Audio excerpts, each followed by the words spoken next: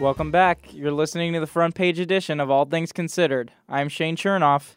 And I'm Kaylee Chambers. A Gainesville man died early this morning after he ran a red light and was hit by a semi in eastern Gainesville. 31-year-old Tyler Galtney, who was not wearing a seatbelt at the time, was ejected from his seat after colliding with the truck at approximately 5:30 a.m. and died on the scene. The intersection was closed off until about 9:30 this morning. Gainesville Police Department spokesperson Ben Tobias says the semi-truck driver, 68-year-old Larry Windle, had no time to brake after Galtney ran the red light and was therefore not at fault for the collision. Preliminarily, it appears that the Ford ran the red light and then crossed into the path of the semi-truck. And the semi-truck, not being able to stop in time, ran into the driver's side of the vehicle, and it appears that the impact killed the driver instantly. According to Tobias, no one else was injured in the collision. The city of Ocala could be looking at a huge upturn in their economy thanks to FedEx and a boutique hotel. WUFT's own Ben Bornstein has the story. Ocala's economy seems to be in for a big boom with the potential addition of a hotel and a major shipping company. The County Commission of Marion County and the City Council of Ocala will be brought in tomorrow to approve an agreement which would provide incentives to entice FedEx Ground to build a new facility at the Marion County Commerce Park in Ocala.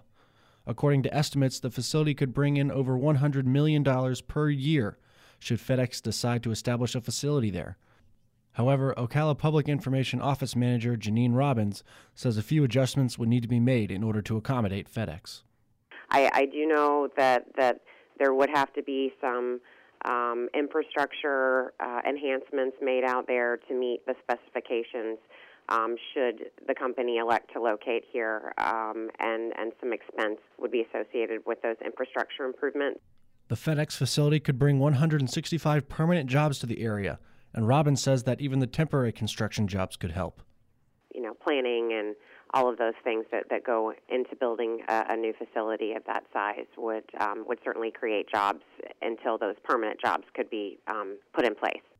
Robbins says that all of these factors could help Marion County's historically high unemployment rate. Marion County historically has one of the highest unemployment rates in the state of Florida, so anything that could be done to help bring those numbers down is certainly exciting. Ocala's other potential Titanic addition comes in the form of a boutique hotel. The Ocala City Council decided last Tuesday to grant a group of local developers the rights to explore the feasibility of building a hotel downtown on the site of the former Chamber of Commerce. The deal gives the developers 6 months to decide if the project is practical and can be financed. Bryce Peak of Ocala Development and president of the Ocala Downtown Business Alliance said Ocala Development and the city sat down to work out an agreement that he feels fits into the city's master plan.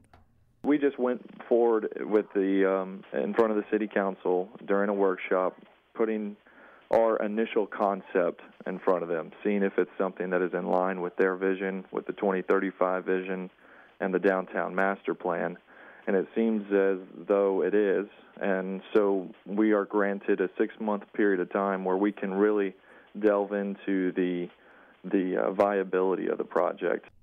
Peak believes the 6 months the city is giving his group is more than enough time to get their analysis together. There's a lot of questions that need to be asked in order for the feasibility of this thing, both with the financial aspects, can the market support it, but also with the site itself. So we feel like 6 months is adequate time to answer most of those questions. The group is exploring and developing an 82 to 100 bed hotel with 10,000 square feet of retail, food, and beverage space. Peak says an exclusive deal is almost essential to Ocala Development because he feels his company would be wasting time, money, and effort if other companies were to get involved. We've already spent time and money looking into the possibility of bringing this thing downtown, and before we incurred more expenses, invested more time and resources into it, we wanted some sort of assurance that we'd have the opportunity to present something to the city. The potential hotel construction would include a conference center as well as a parking garage, which Peak feels is absolutely necessary. Parking is going to be an issue that needs to be addressed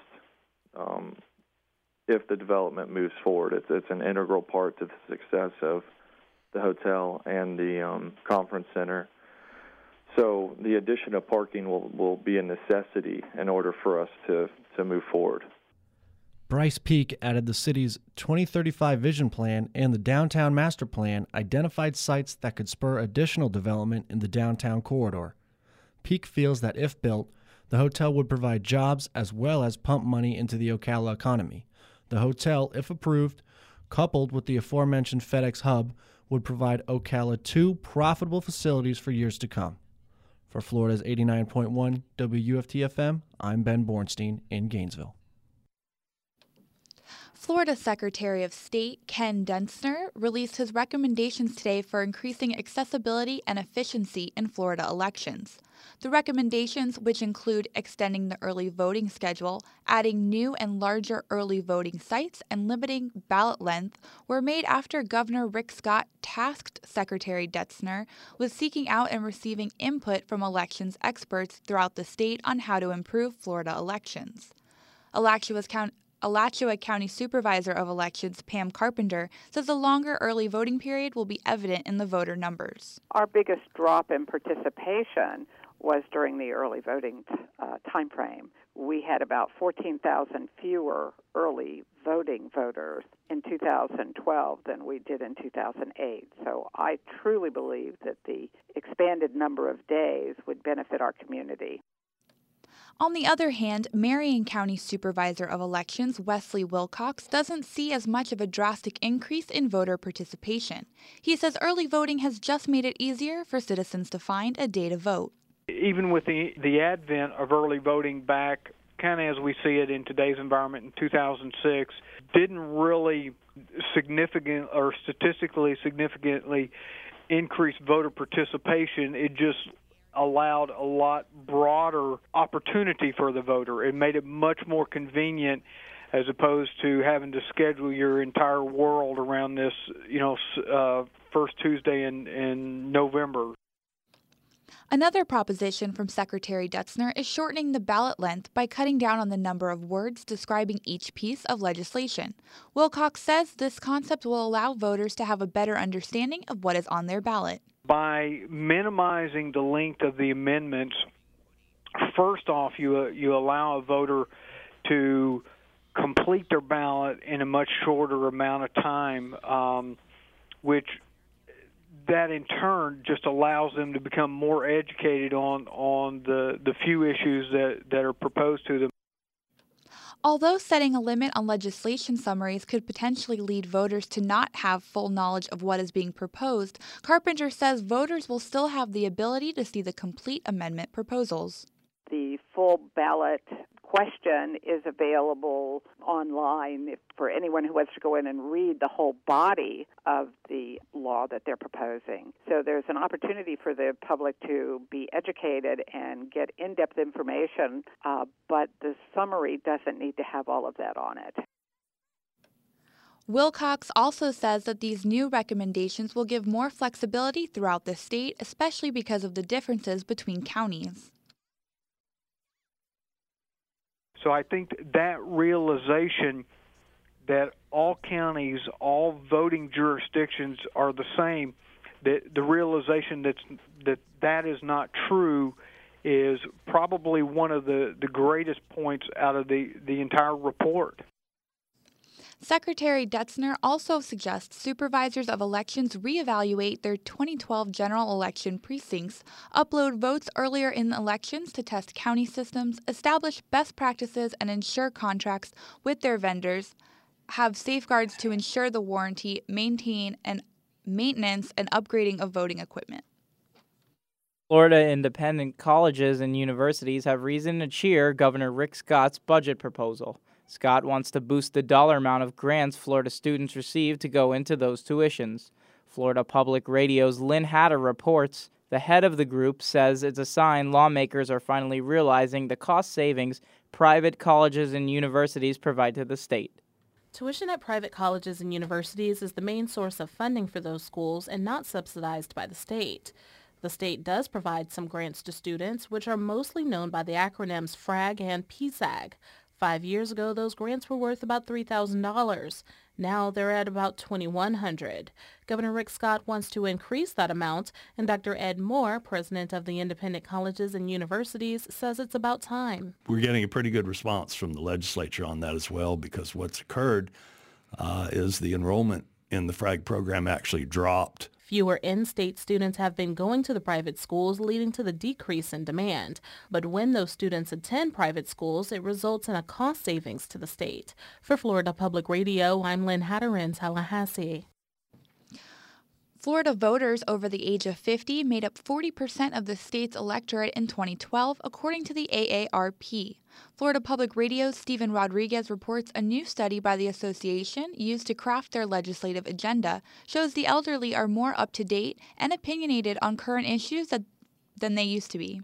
Nearly 90% of Floridians over the age of 50 support legislation against driving and texting, the AARP survey shows. More than a third of older Floridians support a 6% online sales tax, while nearly the same amount stand opposed. AARP Florida State Director Jeff Johnson says he isn't surprised by these findings. On many of these things, what we've seen today are really not that new. It's not so much that their views have changed that considerably, it's that the environment around them has changed and they've learned things that they didn't know before. Almost half of older Floridians strongly oppose the upcoming legislation requiring utility customers to pay upfront and increased rates for the planning and construction of nuclear power plants. According to the study, seniors also overwhelmingly approve the enforcement of quality care standards in nursing homes. For Florida Public Radio, I'm Stephen Rodriguez. The state of Florida sued to overturn the Affordable Care Act and lost. Lawmakers had targeted a piece of the law that forced the state to offer Medicaid to uninsured residents. But because the state lost their legal fight, Florida now has to find a way to make Medicaid expansion work, and quickly. In other words, the state has money to find. Karen Burkett from member station WLRN in Miami spoke with Professor Stephen Ullman from the University of Miami School of Business Administration about that very issue. Stephen Ullman, let's begin with how Medicaid expansion will affect hospitals in South Florida. The Affordable Care Act has some unforeseen consequences that were not evident when the law was initially passed, and this is what's making public hospitals a little bit concerned. What changed was when the Supreme Court ruled that the requirement that states expand the Medicaid program, when the Supreme Court said that was not a requirement of the Affordable Care Act, and that was the one piece that the Supreme Court threw out, it meant that public hospitals that rely a lot on payment by uninsured patients were now not going to necessarily get expanded payment from those patients when they come into the emergency room or utilize the hospital. What happened was, in the Affordable Care Act, there was a cutback that public hospitals had always gotten. It was for having a larger proportion of patients who were uninsured and who were poor. That went away in the Affordable Care Act because the perception was Medicaid would now be expanded. With Medicaid now in limbo about its expansion, that puts the public hospitals at significant risk. So would you explain the distinction between what's going to happen in Broward and what's going to happen in Miami-Dade County? We tend to have in Miami-Dade County a large proportion of uninsured individuals. We have 600,000 uninsured individuals in Miami-Dade County. That is a very significant number, and what that means is if indeed Medicaid is not expanded, this will put at risk still many of our hospitals in Miami-Dade County. Broward County will have some issues associated with that. That will be a concern, but not as significant an issue as one will have in Miami-Dade County because of the huge number of uninsured that currently exist here. Is Florida scrambling because they did sue? They weren't interested in the Affordable Care Act. They challenged Medicaid expansion. They challenged other elements of the Affordable Care Act as well, including the exchanges. So there is a bit of scrambling going on right now. Part of it is political, part of it is structural. On the structural end, states that had decided not to fight the Affordable Care Act and to start preparing for it, starting about 3 years ago, started setting up state exchanges, insurance exchanges. Would you define what an exchange is? The state exchanges were set up for people who do not have access to insurance through their employer, who would find themselves in the private marketplace trying to buy insurance individually at very high expense.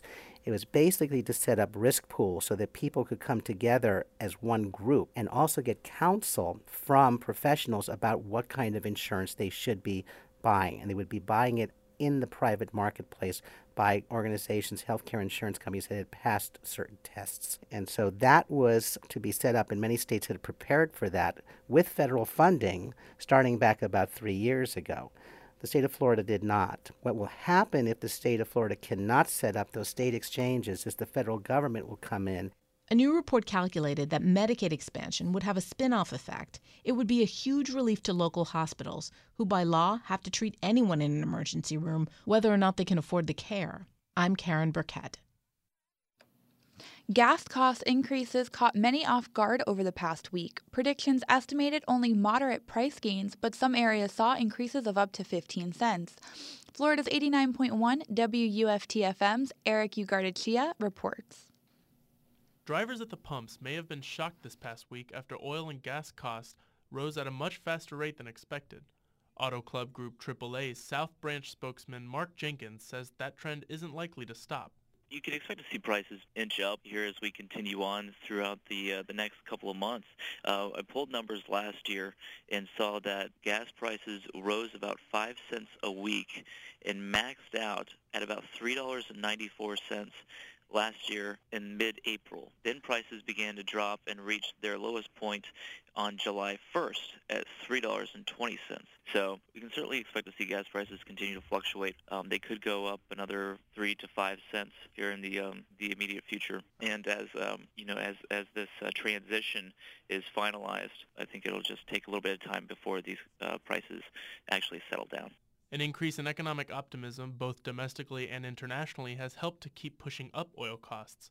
Jenkins emphasized that oil prices play a major role in determining the prices drivers end up paying at the pump. Oil has continued to rise since early January, and that's currently on its longest run of increases since 2004.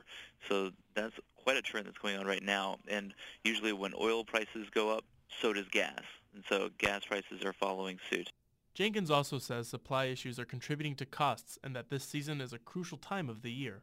This also has to do with refineries as they're preparing to switch over to that more expensive summer blend, which happens every year around mid-February to early March. Florida's average price of regular unleaded gasoline is 14 cents higher than last week at $3.56. Meanwhile, the national average rose 16 cents up to $3.51. Reporting for Florida's 89.1 WFT FM, I'm Eric Ugardachia.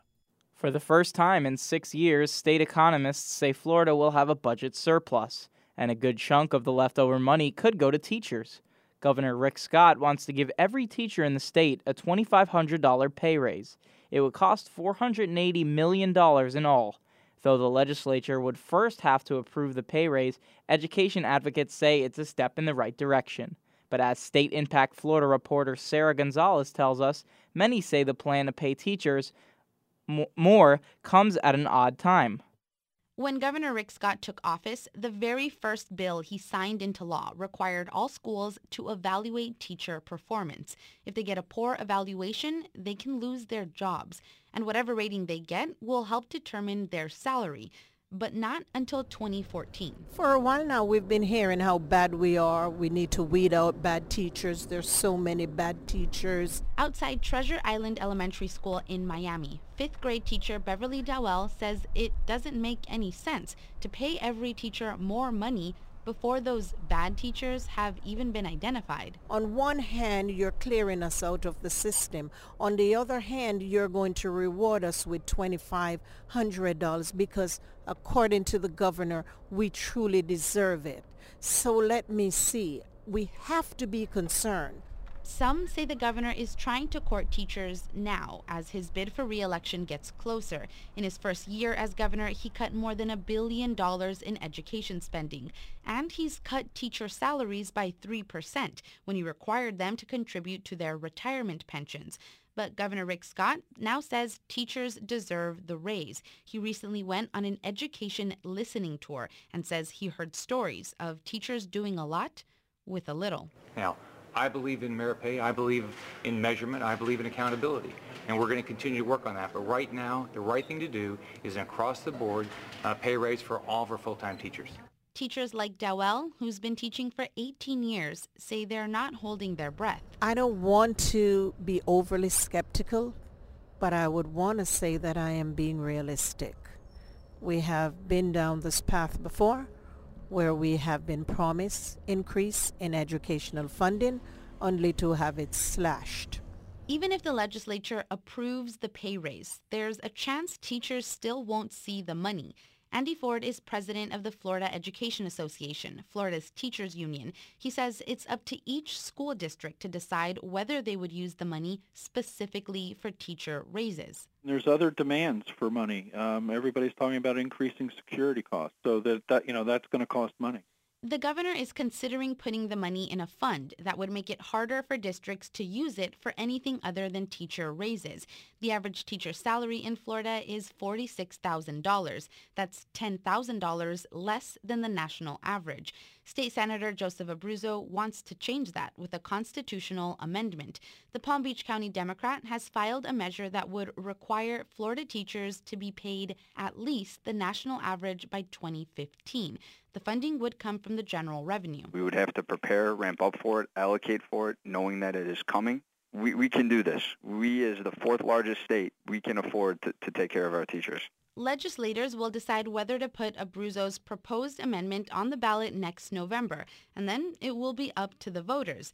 During the upcoming legislative session, Florida lawmakers will decide whether to add more than $1 billion in additional education spending. With State Impact Florida, I'm Sarah Gonzalez in Miami. Florida lawmakers are looking into a proposed initiative to rehabilitate nonviolent inmates before they have a chance to reoffend. But as Florida Public Radio's Sasha Cordner reports, while many agree about the idea behind what's called smart justice reforms, they are not too happy about what this name implies.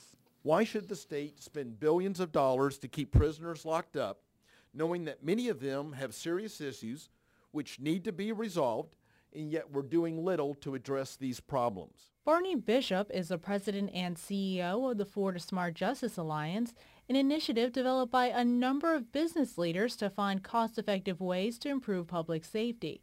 Bishop has already presented before the criminal justice committees in both the House and Senate about ways to reduce the chance of inmates coming back to prison, or what's known as the recidivism rate.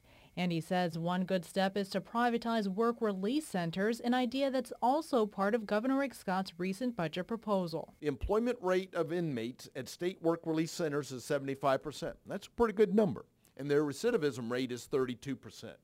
But the employment rate at facilities run by the private sector is at 86% of them are employed, and their collective recidivism rate is only 18%, which means significantly less crime victims in the future. However, some like Ron Silver with the Teamsters Union not only dislike the proposal, but also dislike the name.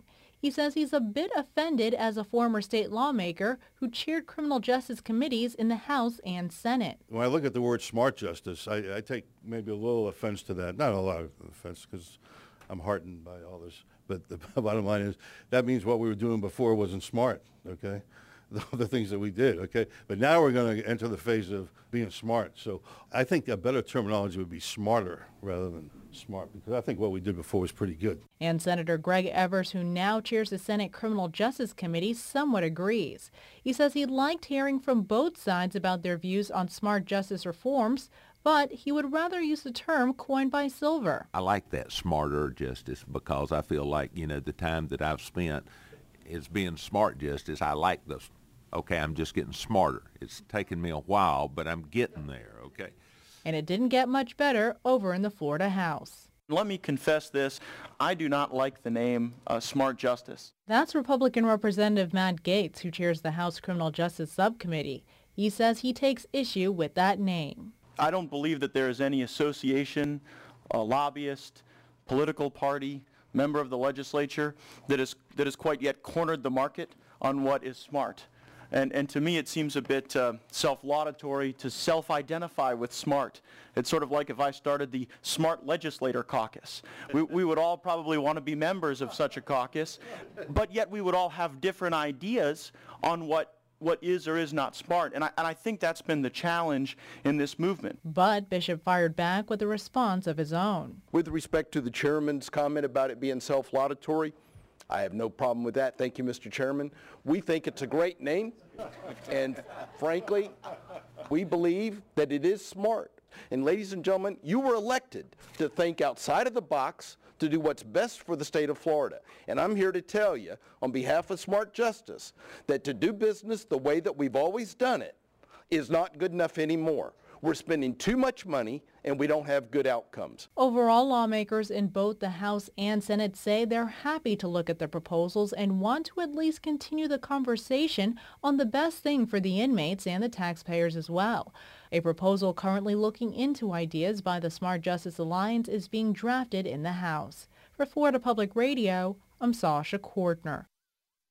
When Florida researchers have a great idea for a new drug or other technology, they can hire private consultants to help bring their brainchild to life in the marketplace. Or they can get business help for free from the state-run tech incubator. Florida Public Radio's Jessica Palumbo reports that organization says it's been so successful that the Florida legislature should invest 5 times as much in it. Florida State University professor and researcher Jacob Van Landingham has developed a drug he says should reduce the long-term effects of brain injury after concussion. You have issues of memory impairment, attention deficit, issues with headaches, nausea, vertigo, dizziness for months to years after the fact, increased risk of suicide. If he raises enough money and gets FDA approval, Van Landingham will be able to sell the concussion drug Prevacol. And he says the difference between life and death for his drug has been the help he's gotten from the state-funded Florida Institute for the Commercialization of Public Research based in Gainesville. Being able to put in play all the articles of incorporation, being able to have a lawyer who could start teaching me how to raise money, being able to start understanding what the safety measures were to make sure I didn't do something that was against the law. I mean, there was just so many different things that I would have never known. The Institute's free services for researchers include management inventories and overhauls to help them attract private investors. CEO Jamie Grooms says in the year since he's taken the helm, 19 companies have also gotten loans from the Institute's $10 million fund. Grooms, who started 2 successful biotech companies of his own, says part of his reason for heading the Institute is selfish. One of my daughters wants to be a biomedical engineer, and she asked me to start up a daddy-daughter company, and I don't want to leave Florida. This new community of startup and entrepreneurship has started, and I'm bought into it. So Grooms is asking the legislature to multiply the Institute's fund by 5 this year. He sees it like this. With the state-funded institute investing $50 million of its money, more startups would become viable enough to attract private investors. And when more tech companies succeed, research experts say the whole state economy should benefit. Every mission statement of any chamber, any organization involved in economic development has in it high wage, high skill, high value jobs. That's Jack Sullivan, who directs the nonprofit Florida Research Consortium. He says one great way to create high-paying jobs is to nurture high-tech startups. And he says researchers need more funding. Florida ranks 46th in the nation for money invested in research and development as compared to its gross state product. So we're well below our fighting weight in terms of the ideas that we produce. FSU's Van Landingham says that additional funding from the state could keep a whole lot more ideas from ending up in the graveyard like his almost did. If the state would make a commitment to entice other people with great ideas to take this chance, you would really see a lot of improvements in a lot of people's lives. Republican Senator Jeremy Ring from Margate has filed a bill that would start the $50 million fund with general revenue money. And the fund would grow over time when successful companies eventually buy out the state's share. A companion bill is expected soon in the House. Last time the Institute requested funding, the legislature gave it only $10 million of the $25 million it requested. For Florida Public Radio, I'm Jessica Palumbo. Congress is preparing for a massive overhaul of the country's immigration policies. A bipartisan group of U.S. senators just released the first phase of a plan. The group is led by Florida Republican Senator Marco Rubio. One of the leaders in the U.S. House of Representatives on this issue is Republican Representative Mario Diaz-Balart, who represents a district stretching from Miami to Southwest Florida. Diaz-Balart has been an advocate for immigration reform since he was elected to Congress in 2003. He spoke to Valerie Alker from member station WGCU in Fort Myers about the strategy for moving the Senate immigration plan through the House. I was very encouraged by what I saw in the Senate's. They haven't released a plan. What they've released are some guidelines, I guess, or some principles. And I think those principles are reasonable and well-reasoned. And what I see in the Senate's guidelines or their principles is a genuine effort to try to fix what is broken, and that's a step in the right direction. The Senate is often described as being a more collegial body than the House of Representatives, and it has a Democratic majority as compared to the House. How do you feel about it making it out of the House? Well, look, this has clearly been a very difficult issue. If it would have been an easy issue, it would have been solved a long time ago. I am as optimistic now, however, as I have ever been as far as trying to get to a real solution, but I still understand that it is a very difficult task. It is still a seriously uphill battle. Do you think that support for that would be fairly bipartisan in the House, with perhaps equal amounts of Democrats and Republicans in support or not in support? You know, that depends on what legislation looks like, I should say. And, you know, just minor little tweaks can either gain you some votes from one side or make you lose votes from one or the other side. I think there are enough members of the House and enough members of the Senate from both parties that want to fix what the American people understand is broken. What major components of the immigration reform guidelines that have been put forth thus far do you think need to survive through the legislative process to make the effort really effective? I think we have to deal with border security.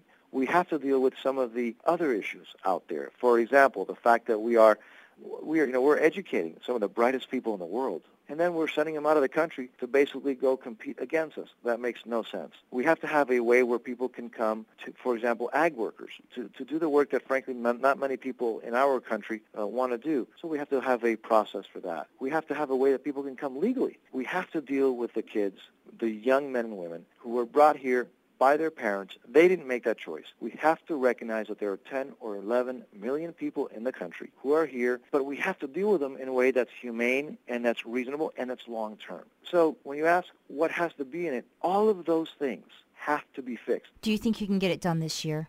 Gosh, I hope so. But I will tell you this. I am convinced that if we do not get it done this year, we probably will not get it done for the next 4 years. Some of the pundits have said that the GOP moving forward, working with Democrats on reforming immigration policy is partly driven by GOP losses in the general election in 2012. Would you agree with that? There's no doubt that the Republican Party has a branding issue, I would say, with immigrants. And I think to a large degree it's based on this issue, on immigration reform.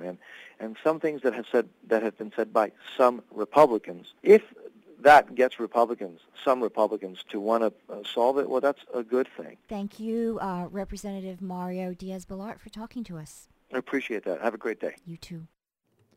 Today marks the beginning of Justice Week at the University of Florida, which aims to raise awareness about human trafficking. Many events are being held this week around Gainesville in order to shed light on the human trafficking that happens in the United States and right here in our community. Vice President of the FIGHT organization at UF, Jesse John, defines human trafficking as much more than just sex. Trafficking is when there is a person who is being forced into either, a sexual act or an act of labor. They're being forced into it. That's and with no pay. She adds that not only does human trafficking occur in the U.S. more than most people realize, but that some of the most incidents happen right in our backyard. And that happens here in America. Florida is number 3, for human trafficking, where a lot of victims of human trafficking come through. In addition, she says that many of these trafficking cases happen right here in Gainesville. President and CEO of the Child Advocacy Center, Sherry Kitchens, says that all different types of people are susceptible to this crime. When you talk about populations, sometimes, you're looking at, is that men, is that women, is that children? And actually, men, women, and children can all be human trafficking victims. Traffickers are looking for those folks that are vulnerable populations, 80% of human trafficking victims worldwide are women and children. But even in this community, we've had men that have been labor trafficking victims, women who've been labor trafficking victims, men and women and children that have all been sex trafficking victims, and a few children who've been labor trafficking victims. Kitchens goes on to say that not only do the victims come in all shapes and sizes, but the traffickers do as well, sometimes even starting at a very young age. While most of these cases are related to sex slavery, John says that there are some cases that are slightly different. They're promised a job here in America, and they come over, but then it's not the job that they thought it was, and then they're forced into, human slavery. As president and CEO of the Child Advocacy Center, Kitchens says she has witnessed a staggering number of human trafficking incidents and is glad that there is finally legislation to help victims, such as the Safe Harbor Act, which gives victims the opportunity at a better life after they are rescued. Although this and other major strides have been made by her and her organization, she says that the community is still actively coming together to try and stop this heinous crime from happening. At UF this week, there will be events every day to raise awareness for this growing issue, and John hopes that through this, people will realize how prevalent it is in the U.S. and suggests people put themselves and their loved ones in the shoes of the victims. She says to look out for trafficking incidents in airports as well as in the community. And some red flags to look for are nervous younger females with older men who don't seem to be their family. You can call 1-866-373-7888 to report any suspicious activity. Thanks for tuning into the front page edition of All Things Considered. This has been a broadcast of Florida's 89.1 WUFT FM. I'm Kaylee Chambers. And I'm Shane Chernoff.